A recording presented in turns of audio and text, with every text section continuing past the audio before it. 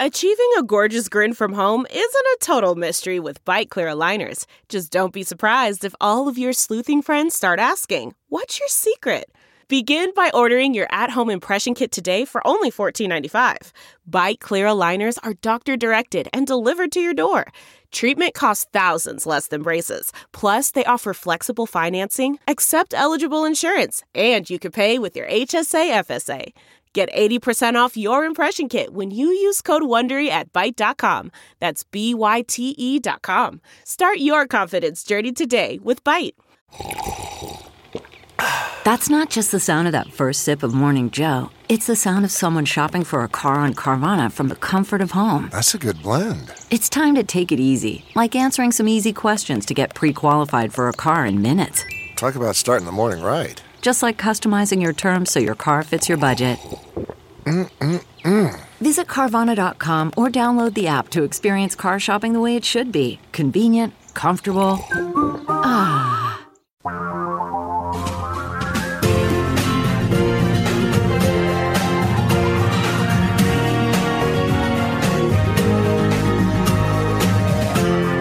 This is the Thom Hartmann Program. And greetings, my friends, patriots, lovers of democracy, truth, and justice, believers in peace, freedom, and the American way. Boy, there's a lot that we're going to get to today. The hearings, Judge Amy Comey Barret to be on the Supreme Court. The woman who is occupying a stolen seat on the Seventh Circuit, President Obama had nominated a brilliant African-American lawyer for that seat. And Mitch McConnell, for 2 years, refused to allow any of President Obama's judicial nominees to go through, which is why there was over 100 of them open when Trump came into office. So Mitch McConnell stole that seat, and then he gave it to Amy Coney Barrett so that she could be teed up. She was just a lawyer before this, a lawyer who worked on Bush v. Gore at that, so that she could be teed up to knock this one out. Yeah, it's mind-boggling. I mean, the whole point of judicial independence was a way of avoiding the so-called tyranny of the majority, what sometimes is referred to as mob rule, the idea that, the majority is not always right. It's a point that I think can be argued and can be argued effectively. In fact, Rutger Bregman in his book Humankind, I think, argues very effectively against that.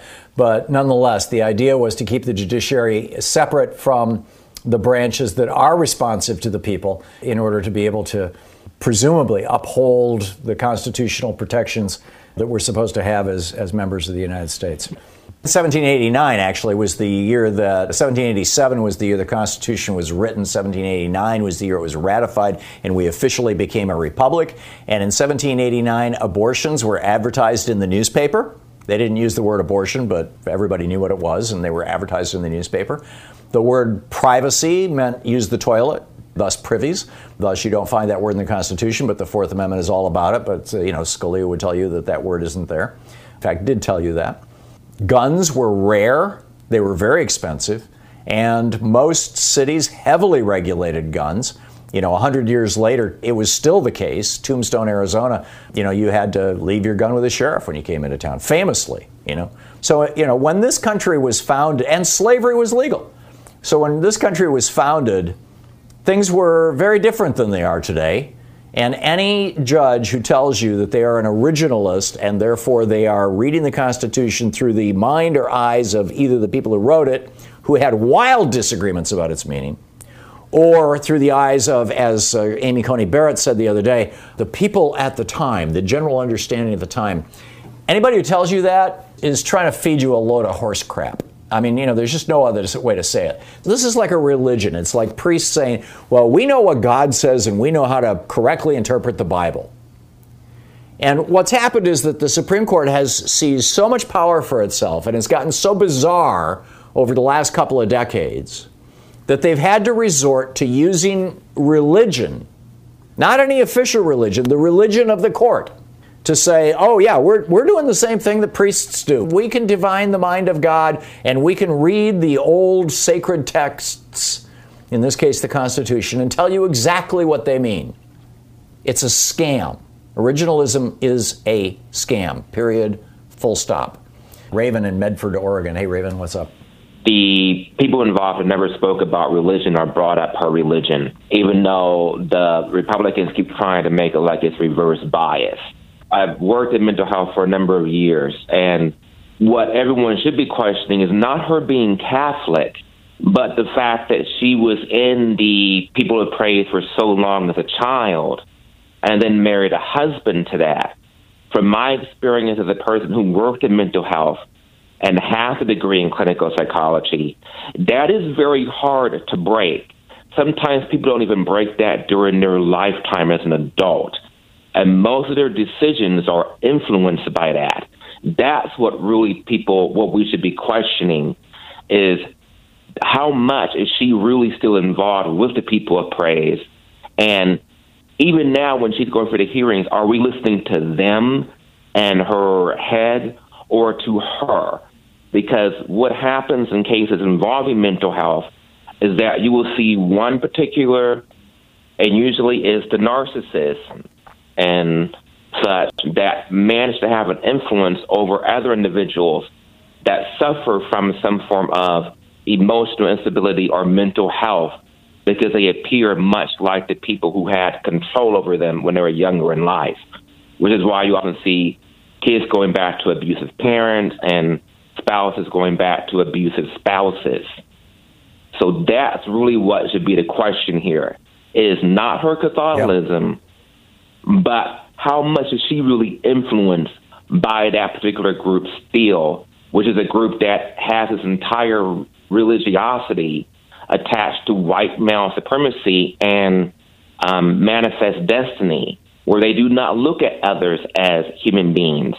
Oftentimes, and I myself believe in God, have Christian beliefs, but I'm very aware that there are Christian groups who do not look at people of color, gays, lesbians, or those who are not from the United States or of a different religion as less than. Yeah. Raven, I would add, the one word you're not using here is the word cult.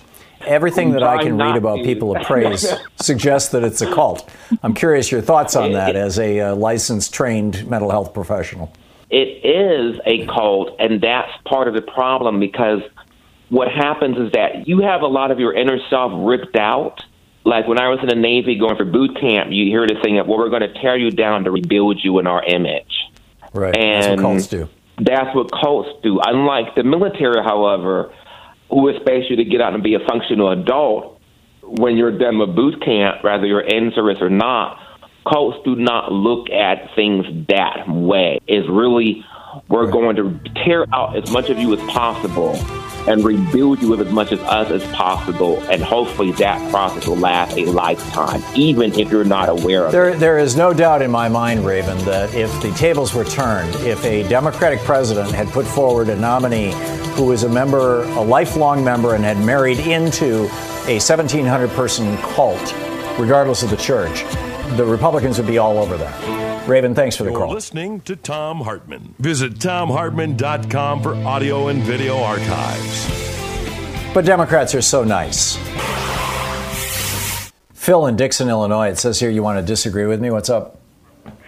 Not with you, but with the caller you had. He did a great disservice to the People of Praise community. They are not a cult.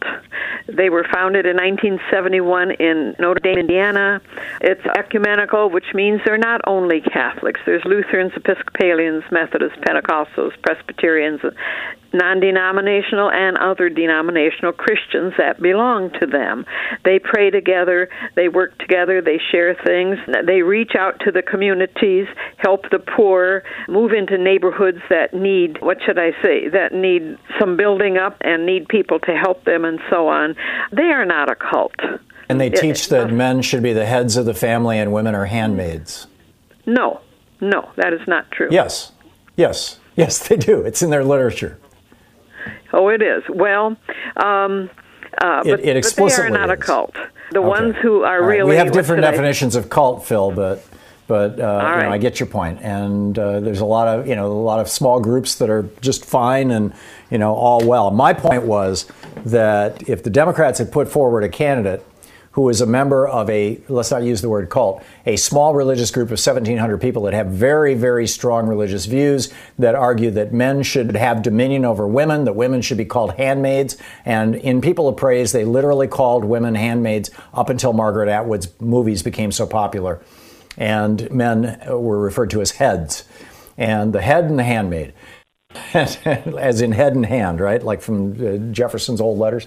Actually, that was head and heart. But anyway, but if Democrats had put forward a candidate who was a member of a group like this, the Republicans would be screaming cult. That was my point. Liz in Los Angeles. Hey, Liz, what's up? We live in a very diversified country, politically, but religiously and ethnically. And it seems to me totally inappropriate to have another Opus Dei member. This Opus Dei is a secret society within the Catholic religion, and I understand the current nominee is a member of that group. And we How do you already know have. That, Liz? I have not seen that reported anywhere. I heard it, and I heard on KPFK. She is a member of People of Praise, which is this little Catholic cult with 1,700 members. Are you sure you're not mixing them up? No, and in addition, I heard it was also Opus Dei. But we have 4 other justices that are members of that, and they're all Catholic, and they're all picked out by this man, Leonard Leo. Who is this man, and why is he picking official officers? And we should have... He's also a right-wing Catholic. Yeah, well, I assume that's and he runs the is. Federalist Society, which has funneled all these, every single one of the judges. Donald Trump has now appointed, if she passes, a third of the Supreme Court and a quarter of all federal judges have come out of Trump, which means 100% of them came out of the Leonard Leo and the Federalist Society. And that's totally inappropriate. That is not a reflection of our population and our people. And besides, I'm a Lutheran, and you know what Lutherans are. Well, there's no Lutherans on the court. In fact, there's no Protestants at all on the court, to the best of my knowledge. So this is the situation. Liz, I got to move along, but thank you for the call. And, again, on Opus Dei with Amy Barret, I just don't know. Deborah in Columbia, Tennessee. Hey, Deborah, what's on your mind today? Yeah, I have been thinking about this for a while. There are many churches and the evangelical churches that are so immersed in our politics right now. I understand that they're even behind some of the appointed judges that have been pushed through by Mitch McConnell. So the separation of church and state that makes them tax exempt is no longer being adhered to. So why is no one talking about taking their tax exempt status away? Well, I've been talking about it for years, Deborah, and I completely agree with you. This started in a big way during the administration of George W. Bush, who had been the evangelical outreach director for his father's campaign in 1988. That was when this strong coalition between the hardcore right-wing Protestant churches and the Republican Party got built. It was during the last years of the Reagan administration, the early years of the Bush administration, and George W. Bush was the guy who was the tip of the spear on that. And then throughout the George W. Bush administration, you had televangelists, you had these religious broadcasting people all over the country, you had preachers in the pulpit, you even had Catholic priests talking politics in the pulpit and basically defying the Internal Revenue Service and Congress and the Department of Justice, saying, we're going to break the law, screw you. And they have continued to break the law. They're continuing to break the law today. And we are subsidizing them with our tax dollars. I've been saying forever that the only religious institutions, in my opinion, that should be tax exempt are monasteries, because they have no way of supporting themselves. But, churches, televangelists, the whole, Pat Robertson became a billionaire with a B, a billionaire through this. I mean, it's just crazy. So spot on. I'm totally on your side. Bill in Clifton, New Jersey. Hey, Bill, what's on your mind today? I don't know if you know about this, but I was reading up on the white evangelical vote, and apparently it seems to be diminishing. It's around 20% of the total vote for over 50 to 65, and under 30, it's 8% of the vote. So it looks like in the coming years, the evangelicals as one of the two main things that props up the Republican Party, corporations and the evangelicals, are going to be disappearing. I think we're seeing the tail end of this, Bill. It's the echo of, it started with Billy Graham in the 50s, 60s, and 70s, and then we got to, Jim and Tammy Faye Baker and Jimmy Swaggart and all these televangelists who became multi-millionaires. Pat Robertson became a billionaire selling this stuff. This white Protestant evangelical form of religion. And now they've been so discredited. Now you got Jerry Falwell Jr., getting in trouble, sexually and stuff. And Billy Graham's son, involved in all these scandals. I think it's dying out, just like I think white supremacy is dying out in this country. I think there's a new generation coming up. Right. That means the remaining thing for us to take care of is Citizens United. Yes. Once that's dealt with, they're not going to have much to prop themselves up with. Yeah, I'm with you. And last night on TV, I saw an ad on, I think it was MSNBC, that was for End Citizens United, a group called End Citizens United. The ad was only peripheral to that, which surprised me. But, there are active groups out pointing out how toxic it is. Spot on. Damon in Denver. Hey, Damon, what's up? You made the point about Amy Comey Barret about this theory, the 13th, 14th, and 15th Amendments not being... legitimate is the word she used, yeah. Legitimate, yes. Okay. And I listened to a lot of her testimony yesterday and the day before yesterday. I certainly heard a lot which was disturbing, but I didn't hear any Democrats raise that with her. And I'm wondering... Yeah, nobody brought it up, which surprised me. Wow. Yeah. I certainly would have liked to have heard what she had to say if someone had posed the question to her. I would, too. I absolutely would too, Damon. There were a lot of questions. In some ways, some of the Democrats anyway missed an opportunity to talk about the Democratic platform and what's going on. I mean, this nomination is something that they're not going to be able to stop, so they could have used that time to do pretty much anything they wanted. And I think they should have been making a pitch for vote for Democrats right now, particularly like Jamie Harrison, against Lindsey Graham. But, it is what it is. David in Spotswood, David in Spotswood, New Jersey, you're on the air. I haven't watched that much of the Supreme Court nomination, but what little I do is I hear the words legal process, or I don't have the information to answer the question. And what I wanted to suggest to the congressman or anybody out there that's listening is I think any time that the word's legal, that I can't answer the question because I would need to know the legal facts, is that there should be an immediate 2-week meeting of the Judiciary Committee to determine if the nominee should answer the question. But then by doing so, we could stall this nomination until February. Yeah. It's number one, the rules are in the hands of the Republicans right now. They control a majority in the Senate, and so they get to decide what the rules are. Number two, I don't think that, outside of criminal procedures or maybe, even with a subpoena, you remember all those mob bosses back, in the 50s and 60s that were saying, I'm exercising my First Amendment right. I mean, Amy Coney Barrett does not have to answer any questions she doesn't want to answer. I don't think you can force her to. Well, I'm just saying then maybe she should be disqualified when she uses the word that I would need to know what the legal process I think a lot of her answers were disqualifying yesterday. I'm with you. And I'm guessing that there's not going to be a single, and David, thank you for the call. I'm guessing there's not going to be a single Democrat voting for her because she was deceptive, she was evasive, and some of the things she did say were downright scary. So, there's a lot going on there that we need to be talking about. Delve into the shadows of the mind with Sleeping Dogs, a gripping murder mystery starring Academy Award winner Russell Crowe. Now available on digital. Crowe portrays an ex-homicide detective unraveling a brutal murder he can't recall.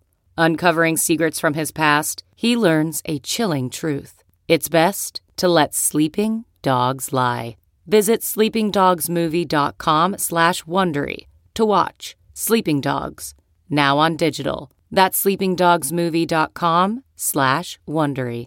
CarMax is putting peace of mind back in car shopping by putting you in the driver's seat to find a ride that's right for you. Because at CarMax, we believe you shouldn't just settle for a car. You should love your car. That's why every car we sell is CarMax certified quality, so you can be sure with upfront pricing that's the same for every customer. So don't settle. Find love at first drive and start shopping now at CarMax.com.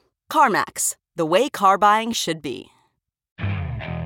Okay, picture this. It's Friday afternoon when a thought hits you. I can spend another weekend doing the same old whatever, or I can hop into my all-new Hyundai Santa Fe and hit the road. With available H-Track all-wheel drive and 3-row seating, my whole family can head deep into the wild. Conquer the weekend in the all-new Hyundai Santa Fe. Visit HyundaiUSA.com or call 562-314-4603 for more details. Hyundai, there's joy in every journey. Okay, picture this. It's Friday afternoon when a thought hits you. I can spend another weekend doing the same old whatever, or I can hop into my all-new Hyundai Santa Fe and hit the road. With available H-Track all-wheel drive and 3-row seating, my whole family can head deep into the wild. Conquer the weekend in the all-new Hyundai Santa Fe. Visit HyundaiUSA.com or call 562-314-4603 for more details. Hyundai, there's joy in every journey. Okay, picture this. It's Friday afternoon when a thought hits you. I can spend another weekend doing the same old whatever, or I can hop into my all-new Hyundai Santa Fe and hit the road. With available H-Track all-wheel drive and 3-row seating, my whole family can head deep into the wild. Conquer the weekend in the all-new Hyundai Santa Fe. Visit HyundaiUSA.com or call 562-314-4603 for more details. Hyundai, there's joy in every journey. Barb in Deerfield, Wisconsin. Hey, Barb, what's on your mind today? Hey, I know that you are very knowledgeable about the Citizens United case, and I'd very much like to hear your reaction to disgusting diatribe by Ted Cruz, full of Republican propaganda, and in particular, his explanation of Citizens United. Would you please tell us what this really was and its consequences? I have to confess, Barb, I did not hear Ted Cruz, or if I did, I wasn't paying careful attention to his rant about Citizens United. Do you want to illuminate me? I mean, I can tell you, I've read both the case and the dissents, and have written about it extensively. But specifically, what are the points that you would like to hear rebutted or responded to? It's what he didn't say. He just said, you want to know what Citizens United is? Everybody's talking about it. Well, all it was Democrats didn't want a critical video made of Hilary Clinton, so they didn't want any freedom of speech. Oh, yeah, I did catch part of that. Books. That's all he basically said. Right, he said they want to ban books and they want to ban movies. Exactly. Yeah. And books. Okay, just a quick recap. The Citizens United was an anti-Hillary Clinton AstroTurf organization that had put together a movie, an hour-long or 90-minute-long movie about Hillary Clinton. I think it was called The Truth About Hillary. And it was basically trashing Hillary Clinton. There was an election law in the books that said within, as I recall, 90 days of an election, anything like that is specifically, obviously partisan would be considered a campaign contribution. And therefore, if Citizens United was spending money promoting this movie, that would have to be considered a campaign contribution to this was in 2010, so this would have been the 2008 election. So this was Hillary Clinton versus Barack Obama back then. This is when they expected that Hillary Clinton was going to be the nominee. In any case, it would have had to be considered a campaign contribution. In response to that, basically, the Supreme Court blew up a whole bunch of those laws that were passed after in the Jerry Ford administration and the Jimmy Carter administration following the Nixon bribery scandals. And they did it with this very bizarre, twisted logic. They said that basically the reason why it's inappropriate to restrain the speech of corporations, in this case a nonprofit corporation, but a corporation nonetheless, the reason why it's inappropriate to restrain their speech is because corporations are the most well-informed actors, their phrase, their word, in the economic sphere. And by telling them that they cannot, inflict their political opinions on us, we are depriving ourselves of hearing what they have to say. So it wasn't actually so much, it was argued as free speech, but it wasn't like, the corporations have a right to free speech, although that's already been established. That was back in 1976 in the Buckley case. But rather, it was you have a right to listen. And your right to listen to corporations is impaired if the corporations are forbidden from doing this. And Ted Cruz is Just pathetic. I mean, he tries to twist things around and all this kind of stuff. It's just bizarre. I strongly encourage, Barb, you and anybody else who's listening, you could very easily Google Justice Stevens's dissent in the Citizens United case. It was joined by Ruth Bader Ginsburg and Breyer, and I'm not sure who else was on the court at that point in time in 2009, 2010. That dissent it's not long. It runs a couple pages, and it summarizes the case and points out the stupidity of the way that it was decided, that this was just a naked power grab by giant corporations and right-wing billionaires. It's really worth reading. Thank you for explaining to America the truth. I knew you would. Good talking to you. Mark in Sauk City, Wisconsin. Hey, Mark, thanks for listening to Sirius XM. What's on your mind today? As I pointed out before, that I get a kick out of these. They call themselves the Federalist Society, but they have nothing to do with the Federalists who were there at the founding. Judge Amy claims to be a originalist, and I would point out to her, well, if you want to get the original thoughts, you could turn to the Federalist Papers and get a lot of insights into what they thought from them. And additionally, that if she's such an originalist, I'd point out to her again that, and I've mentioned before, that in Federalist 81, Hamilton says there's not a syllable in the Constitution that says the Supreme Court gets to decide the constitutionality of laws. I mean, that he says indeed that laws should be constructed according to the Constitution. I wish that one of these members of Congress, and frankly it could be either party, one of these senators, would ask the question, Article 3, Section 2 says that the Supreme Court shall operate under regulations defined by Congress and within the realm of exceptions defined by Congress. Is it your opinion, Judge Barrett, that Congress should be able to pass a law and include a provision in that law that this law may not be reviewed by the Supreme Court? Somebody should, this is called court stripping, and somebody should confront this issue head on. I realize it would cause a small nuclear explosion in Washington, D.C. I think it's time for it. Back to you, Mark. I agree with you there because I'd ask her direct questions. Do you believe in the Emoluments Clause? Do you believe that the 14th Amendment to the Constitution is valid? Yes or no. Don't let her say, well, that's something that arguments for all that kind of thing. Because the 13th, 14th, 15th, and I'll add the 16th Amendment there are cores to, the 16th, of course, is taxation, which the Federalist Society hates, undoubtedly. But I mean, those three amendments, the 13th, 14th, and 15th Amendment, ensure the rights of citizenship to people born here, ensure the rights, of people not to be enslaved anymore. And just ask her directly, do you believe slavery should be legal again? I mean, if you don't believe in those amendments... Well, I'd like to go after the question. She has on two different occasions used the phrase possibly illegitimate 14th Amendment. What does that mean? Are you saying this the way that Southern politicians have been saying it since the 1870s, that these three amendments that basically ended slavery in the United States, that these are illegitimate because Confederate states were not impaneled, they were not part of the House and Senate, the senators and members of Congress from those states were not available to vote on them back in during the Reconstruction era? Is that why it's illegitimate, or do you have some specific other constitutional argument against it? I mean, she has written this twice, and I've not heard anybody bring it up. And I've actually called Amy Klobuchar's office and encouraged her to ask that question, even though I don't live in her district, because she's on the committee. I mean, that you have to confront her with that because it is something so outside of mainstream thought. Because as far as the South being brought back into the Union, the North was far more forgiving of the rebellion than traditionally has been throughout history. That has been afforded to people who led rebellions. I mean, that typically they did not fare well when they were defeated. I mean, that... right, in the United States or anywhere else. In the United States. And this was... Yeah. Right, this was, again, Lincoln's big thing is let's heal this country. I mean, that's the essence of the Gettysburg Address. And he was trying to reconcile, he was trying to bring everybody together. It's why he put a slaveholding Southerner, Andrew Johnson, on his ticket. And Andrew Johnson was just one very, very sleazy man.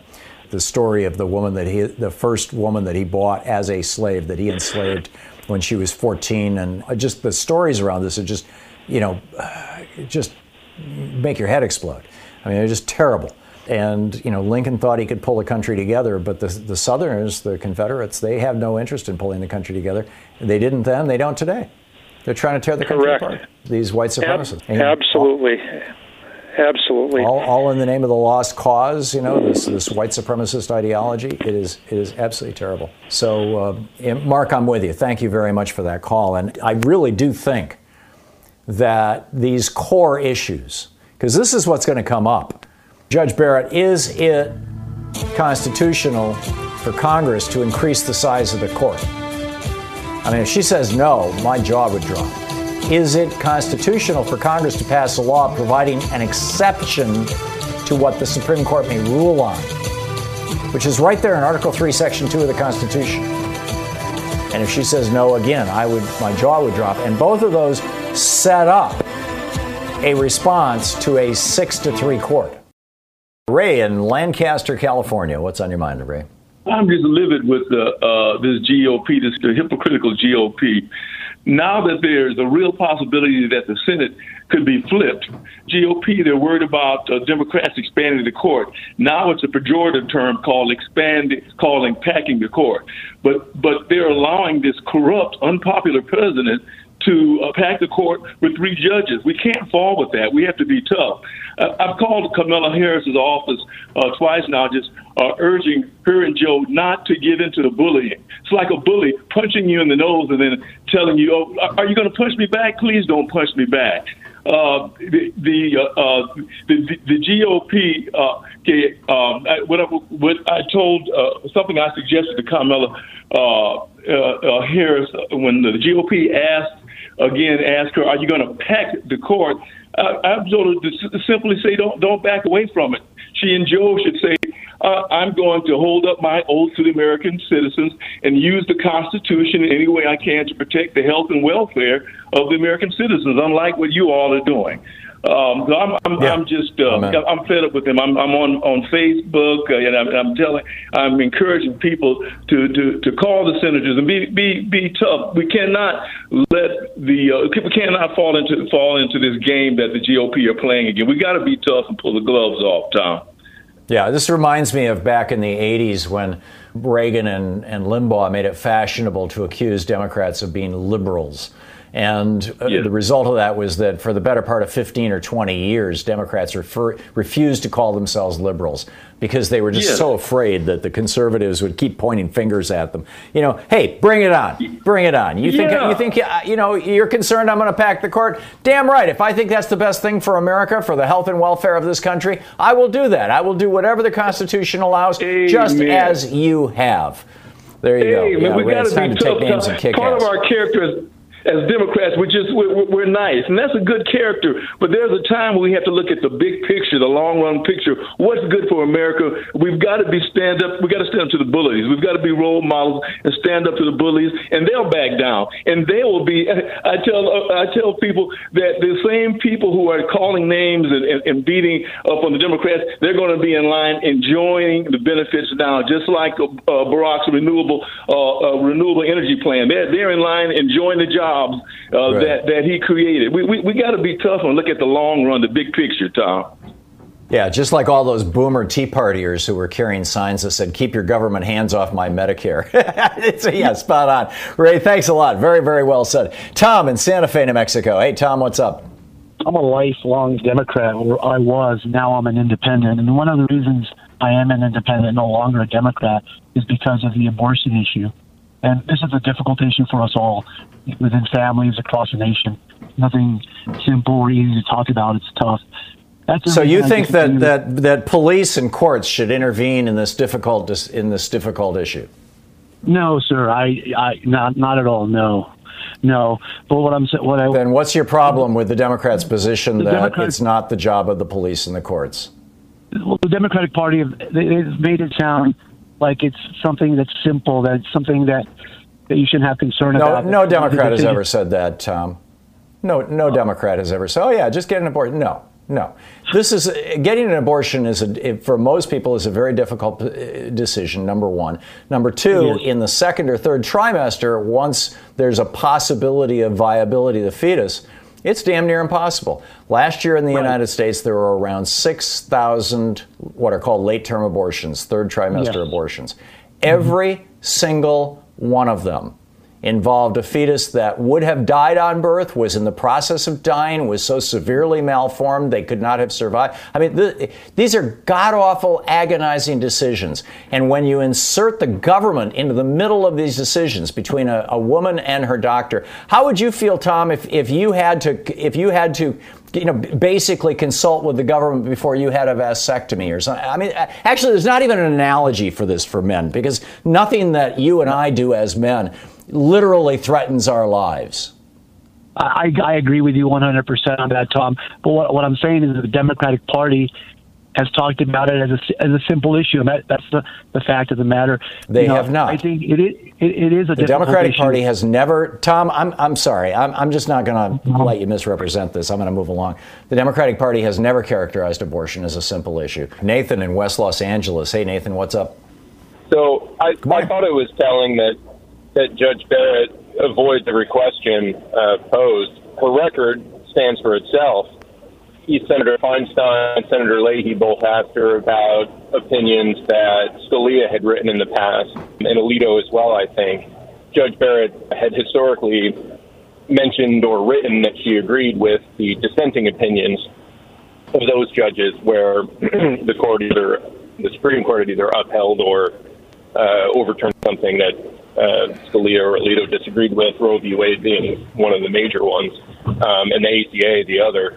And Judge Barrett talked about, how she would be unbiased, avoids answering the question. And, of course, a lot of the Republican senators are talking about the Ginsburg rule. I don't have as much history on the Ginsburg rule. Do you know if that was RBG as Yeah, it's not a rule. This is a phrase that the Republicans have invented. And, because Ruth Bader Ginsburg was not the first person to come before the United States Senate and basically refused to answer any questions about how she would rule on specific cases. This goes back to the 19th century.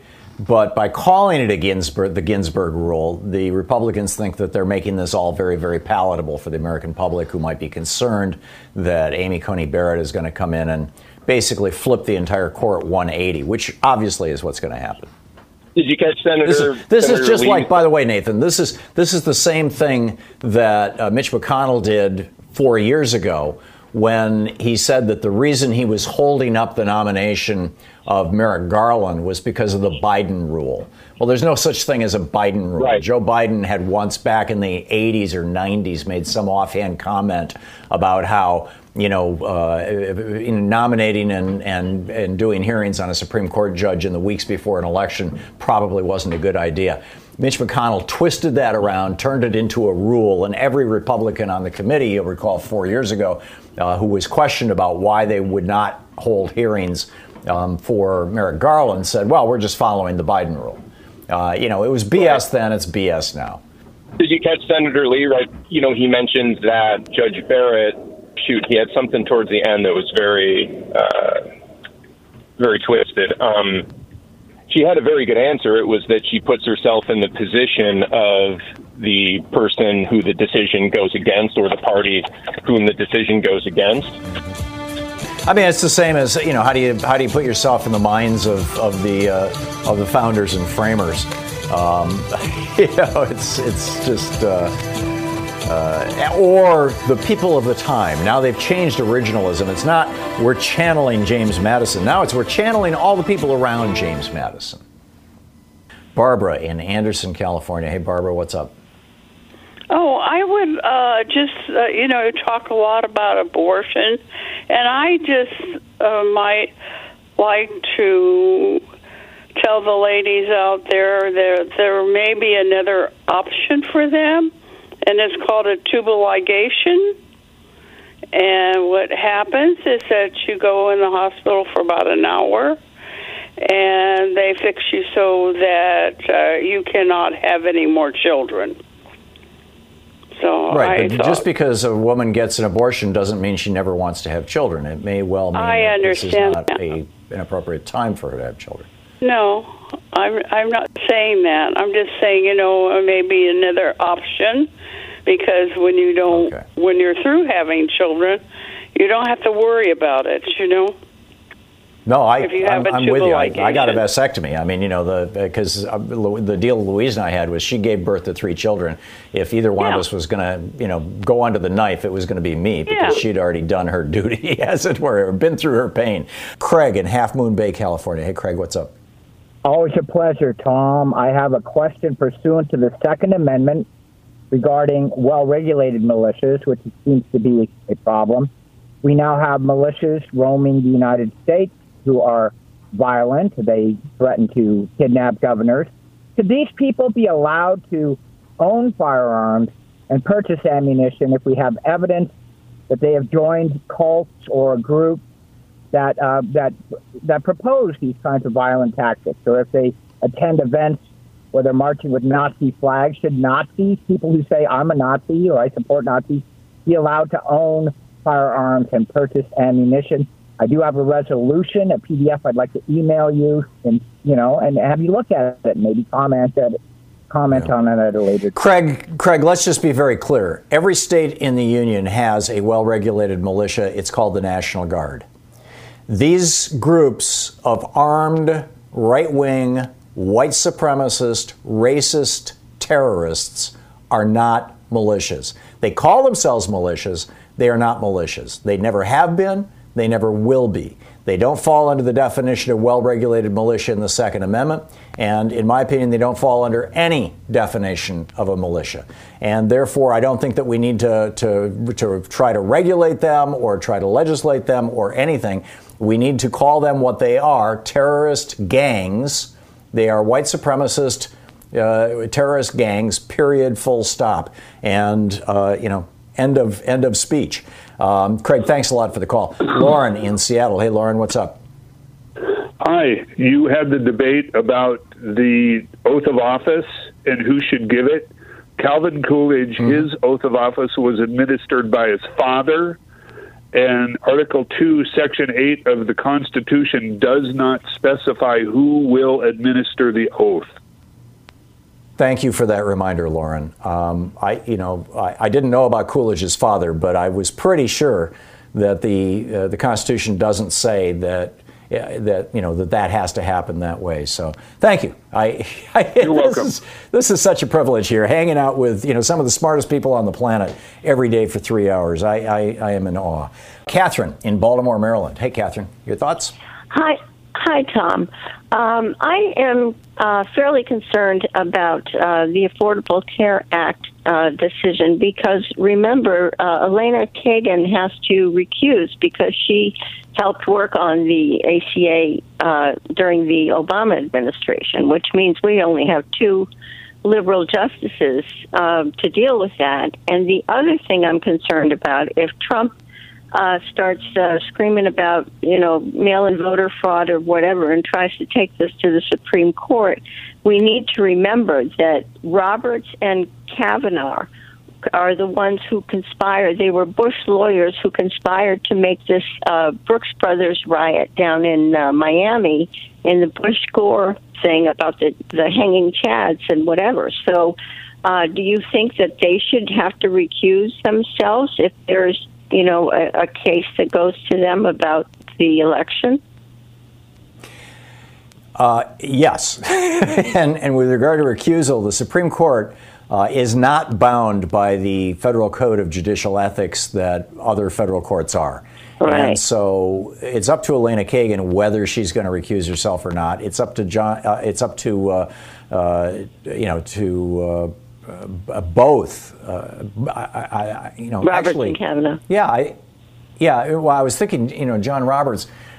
Yes, John Roberts and Brett Kavanaugh were both, I believe, Roberts was down in Florida. I believe Kavanaugh was. Both of them have talked about, or, it's on their resumes, essentially, that they worked on that case.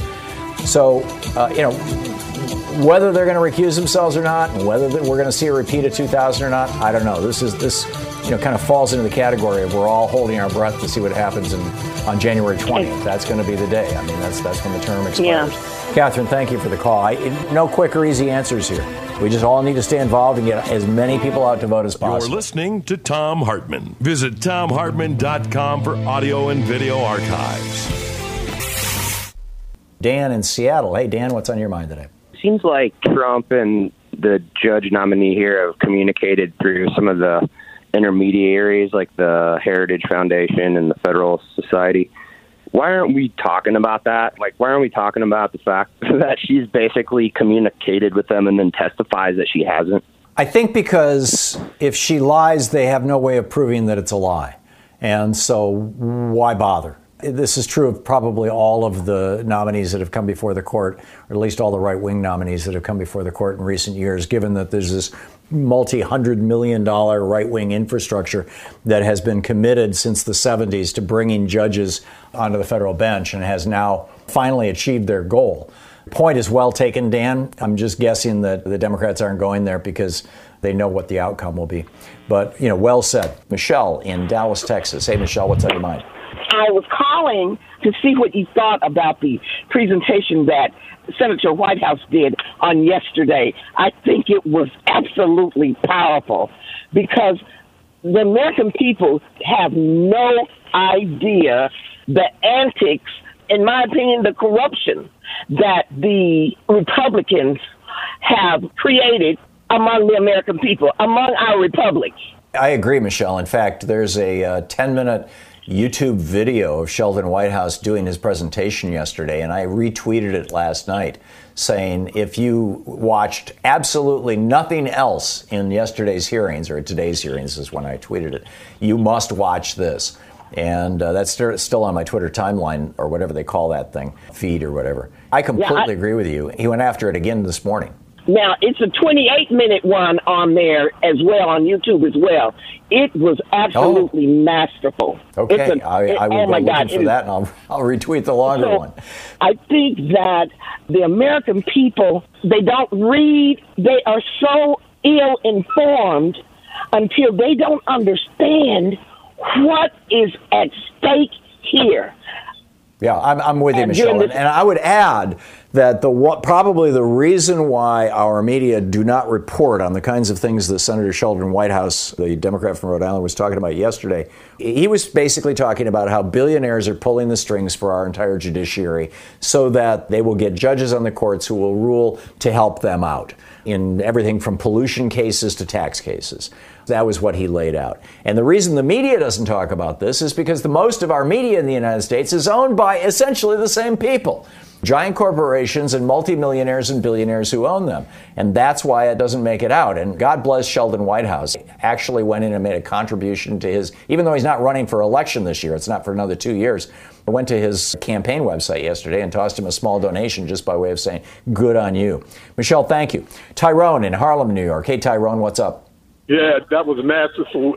I was stuck to my earphones listening to how he was breaking down the intricacies of how they knocked down the Janice case and how long it took, 6 years before they felt that it was right to strike. But it was masterful. I'm gonna listen to it again because it's a lot of stuff. But what I was concerned about is, are people paying attention to the fact that Donald Trump told people to vote twice?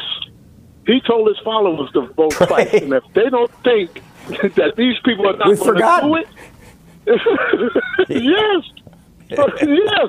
And if you don't think these people are not going to do it, we got another thing coming. I think that was outrage number 16,212, and it just kind of slipped by. Tyrone, I don't think they're going to do it. I don't think they can pull it off. We've got pretty good protections against people voting twice. We do, but it's not going to stop them from trying. And the fact that when they interviewed that lady and they told her, if Trump tells you to wear a mask, would you wear it? Oh, yeah, I'll wear it then. Trump's telling people not to wear a mask, knowing they get all the information stating that this is what they need to do to protect themselves, and they won't do it. That's because he's going after herd immunity. And the story in the White House is, hey, we're all going to get it eventually. And, unless you're old or sick or black or Hispanic or Native American, you don't have to worry about it. So all those white people in the White House, they're they're chilling out. Tyrone, thank you for the call. Spot on. Terry in Eugene, Oregon. Hey, Terry, thanks for watching us on YouTube. What's up? if this confirmation goes through, which it is, the whole sham of it, is it possible, what is his powers? Could he go back in and perhaps balance the court, I don't know, by executive order saying I'm going to add 6 more justices to make it 15, or I don't know, perhaps 21? Does he have that much power? Can he do that? And then perhaps make regulations on him, like you have to serve for 15 years before you can even get to become a Supreme Court justice? Those powers, Terry, are reserved to Congress. Article 3, Section 2 of the Constitution says that the Supreme Court shall operate under regulations and exceptions defined by Congress.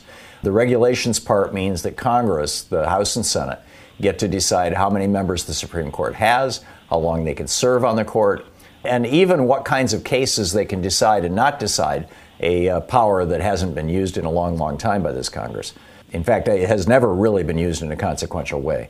So Biden doesn't have that power, but Congress does, and that's why it's so important that we not only take the House, but the Senate, or hold the House, but take the Senate as well. Thanks a lot for the call. Jonathan, is it Wantagh, New York?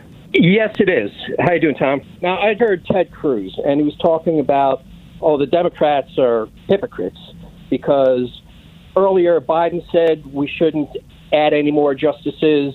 Leahy said we shouldn't. RBG said we shouldn't. But why couldn't they just own it? Why couldn't they just say it's a different time? Maybe back then it wasn't quite as partisan as it is. It was wrong then, but it's right now, is basically what I'm saying.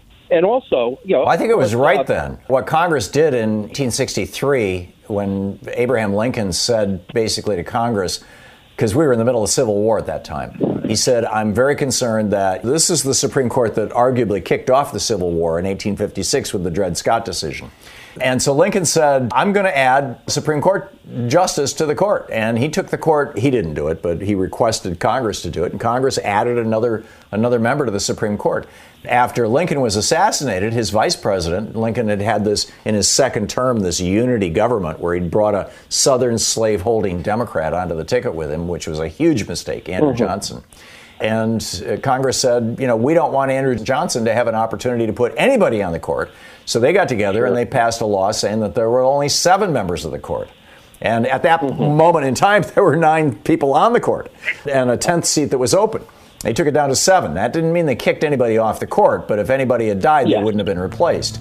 And then when Andrew Johnson was safely out of office and Ulysses Grant was in charge, then the Republicans said, okay, we're going to take the court, we're going to expand it again from 7, this time up until 9. And that's where it stayed until now. But they did it because of concerns about basically Southern conservatives.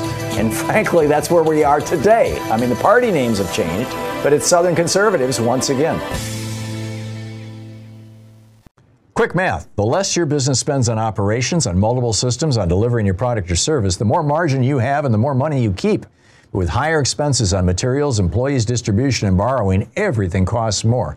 NetSuite is the #1 cloud financial system, bringing accounting, financial management, inventory, HR, all into one platform and one source of truth. With NetSuite, you reduce IT costs because NetSuite lives in the cloud with no hardware required. It's accessible from anywhere. You cut the cost of maintaining multiple systems because you've got one unified business management suite. You improve efficiency by bringing all your major business processes into one platform, slashing manual tasks and errors. Over 37,000 companies have already made the move. So do the math. See how you'll profit with NetSuite. By popular demand, NetSuite has extended its one-of-a-kind flexible financing program for a few more weeks. Head to netsuite.com/Hartman with 2 N's. netsuite.com/Hartman. That's netsuite.com/Hartman. What makes a life a good one? Is it the adventure you have? Or the friends you find along the way? Maybe it's pursuing your passion while striving to protect, defend, and save what you believe in every single day. So, what makes a life a good one? In the Coast Guard, we think it's all of the above and more, but you'll have to find out for yourself. Visit gocoastguard.com to learn more. I normally find bras to be so uncomfortable and constricting, but Skims has changed that. You know I love Skims underwear, so I finally tried their bras, and Skims has delivered again. Skims bras are worth the hype for the amazing shape and support they give, but what I wasn't expecting was how comfortable they are too. I've tried so many bras in the past, and the main issue that I have is that they weren't supportive enough, to the point where they felt slouchy. I love my Skims wireless form bra because it's so comfortable and supportive. The older I get, the more I care about actually being comfortable in what I wear every day. And with my wireless form bra, I no longer have to sacrifice my comfort for the support I need. Shop Skims bras at skims.com, now available in 62 sizes, 30A to 46H. Plus, get free shipping on all orders over $75. If you haven't yet, be sure to let them know we sent you. After you place your order, select podcast in the survey and select our show in the drop-down menu that follows. 1, 2, 3, 4. Those are numbers. But you already knew that. If you want to know what number you're going to pay each month for your car, use Kelley Blue Book My Wallet on Auto Trader. They're really good at numbers. Auto Trader.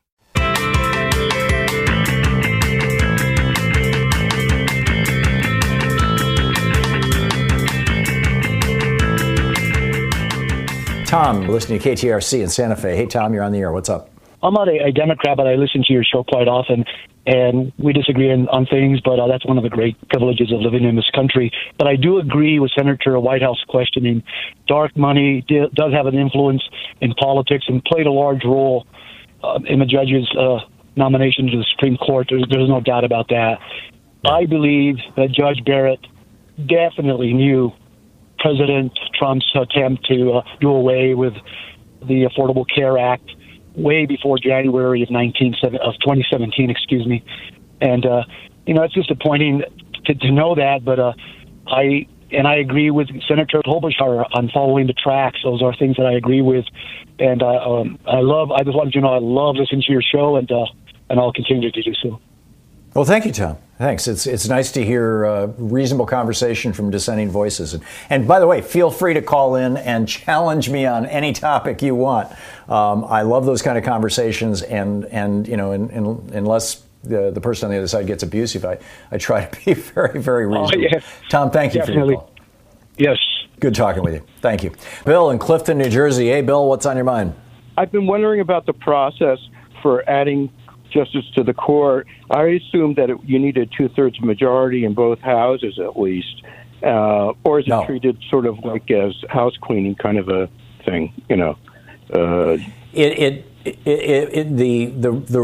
There's no stipulation in the Constitution for anything other than the legislature Congress can regulate the court. It's Article 3, Section 2. You can read it. It's very short. It's very straightforward. Mm-hmm. And so Congress then makes their own rules, and those rules get recertified every 2 years when a new Congress comes in. And so things like the filibuster, which requires right now 60 votes. There was a time when it required 66 votes, or a 2/3 majority anyway. But that's up to the body itself. So if the Democrats come in and take the Senate, and if they blow up the filibuster, which there's a broad, I think, consensus among Democrats needs to be done, then they can pass anything with a simple majority, including expanding the Supreme Court. It simply requires that both the House and the Senate pass it with a majority vote and that it be signed by the president. That's all. It's just a simple piece of legislation changing the number of people on the court. It's been done, 5 or 6 or 7 times since the founding of the Republic. It sounds too easy for such a difficult thing. Plus, they should put a rule in the Senate that you need a 60-vote majority for Supreme Court justices. That's my feeling. Well, we had that right up until Mitch McConnell blew it up. There was a filibuster provision for Supreme Court justices, and in order to get Brett Kavanaugh in, Mitch McConnell had the Senate change its own rules. And so it's simple majority now for Supreme Court people. But again, those are Senate rules. Those are not constitutional requirements. But it has happened multiple times. I mean, when Abe Lincoln was assassinated and Andrew Johnson became president, Lincoln was an anti-slavery Republican. Andrew Johnson was a pro-slavery, slave-owning Democrat. And there was an opening on the Supreme Court. And the Republicans controlled the House and Senate at that time because they had just won the Civil War, and half the southern states, which were the Democratic bastion, literally did not have representation in Congress. And so Congress got together and said, we're going to reduce the size of the Supreme Court down to, as I recall, it was from 10 down to 7. I could be wrong on that. But they reduced it by 2 or 3. In order to prevent Andrew Johnson from appointing anybody to the Supreme Court. And then after Johnson left his term of office in, 1868, I think, and Ulysses S. Grant came in and became president, a good, safe Republican, then Congress met again and raised it back up to 9. I think it went from 10 to 7 to 9 during that period of time. There was a similar thing that happened in the election of 1800. Thomas Jefferson beat John Adams in November of 1800, but he didn't take office until March of 1801. And so during that 5-month period, John Adams passed a law reducing the number of members of the Supreme Court by 1 so that the incoming President Jefferson wouldn't be able to appoint anybody. Jefferson came in along with his Democratic Republicans, which is now what we call the Democratic Party, and passed another law that increased the size of the Supreme Court by 2. It's not like it hasn't happened before. It's just the last time it happened was when Ulysses Grant did it right after Andrew Johnson left. But it's pretty straightforward process. Donovan in Redway, California. Hey, Donovan, what's on your mind? The idea that the people should have a say in who the Supreme Court nominee is. And rather than, so my idea, this would probably take, you would probably know this, a constitutional amendment of some kind. But rather than having the Senate confirm the Supreme Court nominee, the president nominates, or the Congress, which is all of Congress, the representatives and the senators, second the nomination, and then we organize a national vote, up or down, on this person, so that the people actually have a say. And we can be like, no, we don't like them.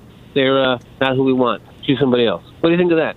I respectfully disagree. Number one, it would require a modification of the Constitution, so it's not going to happen. But more importantly is the concept. The idea of the courts was that they would be nonpartisan, they would be non-political, they wouldn't be beholden to popular opinion.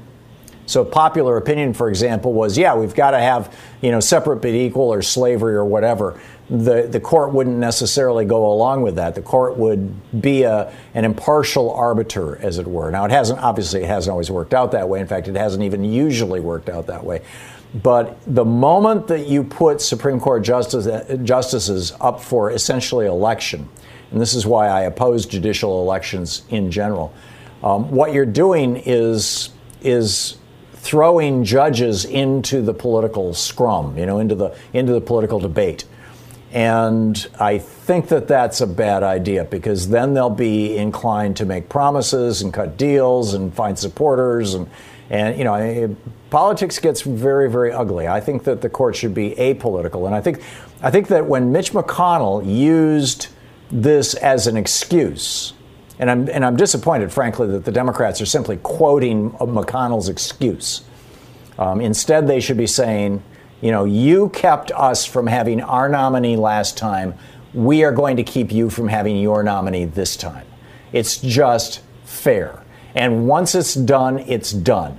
That is what, in my opinion, Biden and Harris should be saying. But what they're saying, they're basically quoting Mitch McConnell. And Mitch McConnell invented this thing. He called it the Biden rule because of some offhand remark Joe Biden had made years ago. But they're referring to it that way, and which I think is just a mistake. I think that what we need to have are Supreme Court justices and judges at all levels that come out of the law. If we're going to listen to anybody with regard to this, it should be the American Bar Association. The American Bar Association has fairly objective criteria to rank the qualifications of judges. Amy Coney Barret has been a judge for only 2 years, maybe 3, but I believe it's 2 years.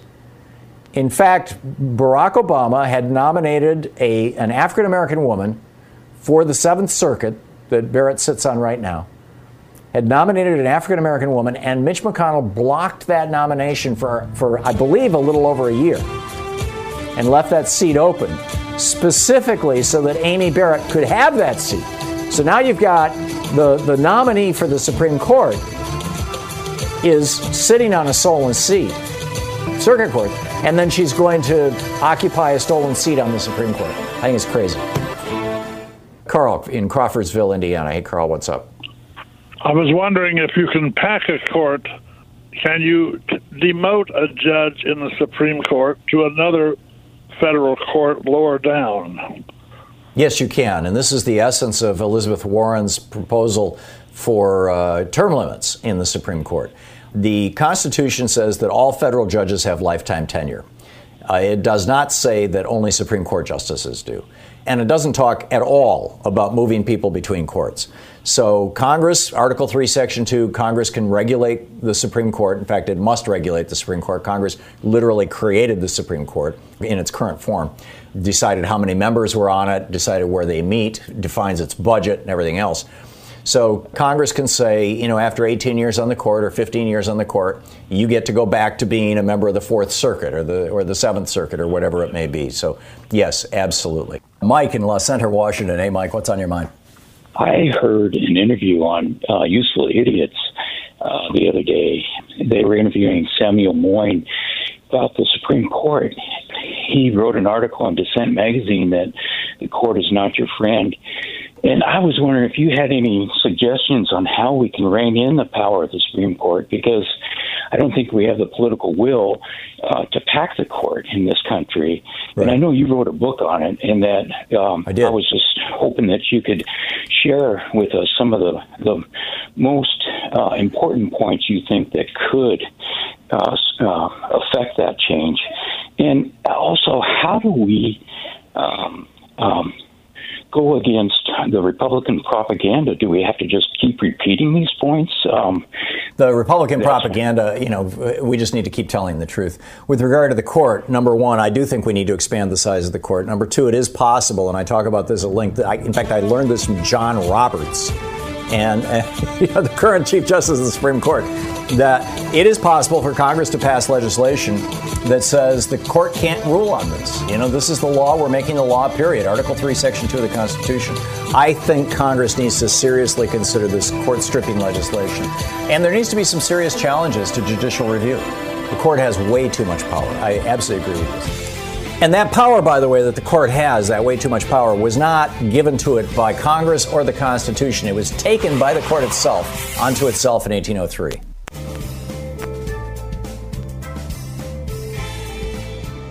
Sheldon Whitehouse was absolutely the most critical, the most important, the most vital, the most shocking that I've seen so far. A couple of weeks ago, Sheldon Whitehouse made an oblique comment in an interview on CNN or MSNBC. I happened to catch it. And in fact, Sean reached out to Senator Whitehouse's office and asked if he'd be willing to come on our program and discuss it. And basically they were like, we're holding this back right now. But basically what he said on television was, there is a conspiracy of great money to basically hijack this country, to hijack the democratic process. And he just laid this out. Sheldon Whitehouse, the Democrat from Rhode Island, one of the absolute most brilliant, and not just intellectually, but he knows how to make a presentation. He knows how to build a case. One of the most brilliant senators on this panel, just laid it out. There is a group of right-wing billionaires and foundations associated with them. They have created a blind trust or a front organization that they route their money through called Donors Trust that is constructed in such a way that we never learn who it is who actually gave them money. Over $250 million have flowed through this channel, and the money is, we don't know where it's coming from. The Washington Post, I believe, perhaps it was the New York Times, had a front page story about Charles Koch is finally getting the Supreme Court he wants. Charles Koch, one of the richest men in America. He's worth probably close to $100 billion and has been funding right-wing causes since the 60s, as far as we can tell. Certainly his daddy was before that with the John Birch Society. That $250 million has flowed into these various organizations. And one of these organizations, the Federalist Society and Leonard Leo, have been huge recipients, tens of millions of dollars of this money, and they have been picking and nurturing hardcore right-wing judges literally out of college, out of law school, and training them up in the way of becoming a hardcore right-wing judge and getting them appointments on the bench. Amy Coney Barret had just been a lawyer who was signing full-page newspaper ads to end abortion and respect life from fertilization forward, which basically means, in their minds, they're opposed to the birth control pill, even though, the birth control pill typically interrupts the cycle before fertilization occurs. They've got this extensive mythology about that, has resulted in anti-birth control legislation being proposed by these same people, by Republicans, largely being influenced by either Catholics or evangelical Protestants who have bought this idea that at the moment of conception, that's when God decides that life is going to happen. And he just laid this all out, that all this money is coming from these dark interests, and part of this money is to continue the process.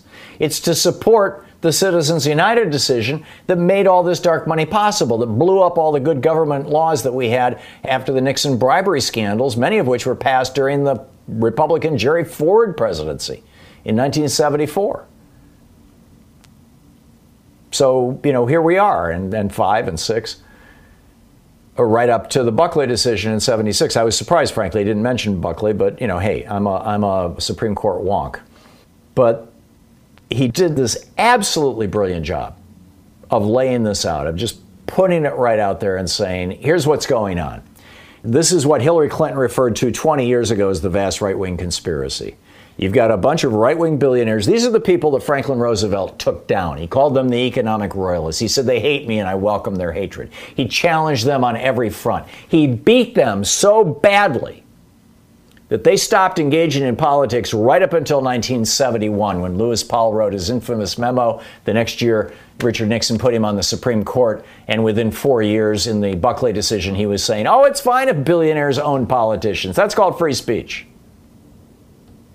So Sheldon Whitehouse laid all this out and basically said, what we're watching here is a conspiracy to pack the courts with hardcore right-wingers who don't believe in democracy, don't believe that the government has any kind of protective function with regard to the people, and don't believe that the people have rights unless the government says they have rights. For example, the right to an abortion, or the right to get married if you're not, a straight cis person. This is what Sheldon Whitehouse laid out, and he pointed out there have been 80 5-4 decisions where the court has ruled against we the people in every single one of these 80 decisions, and every single one of them was 5-4 Republicans versus Democratic appointees. Every single one of them. And every single one of them had been heavily supported. In fact, the cases have been brought before the court by this $250 million dark money machine. What do we do in a world where there's no Roe v. Wade and where the Affordable Care Act has been struck down and where the Supreme Court starts striking down all kinds of laws that protect the rights of workers and your right not to be polluted, and any kind of legislation that might restrain the actions of billionaires? Check iwillvote.com. Tag your it. Listening to Thom Hartmann. For audio and video archives, visit thomhartmann.com.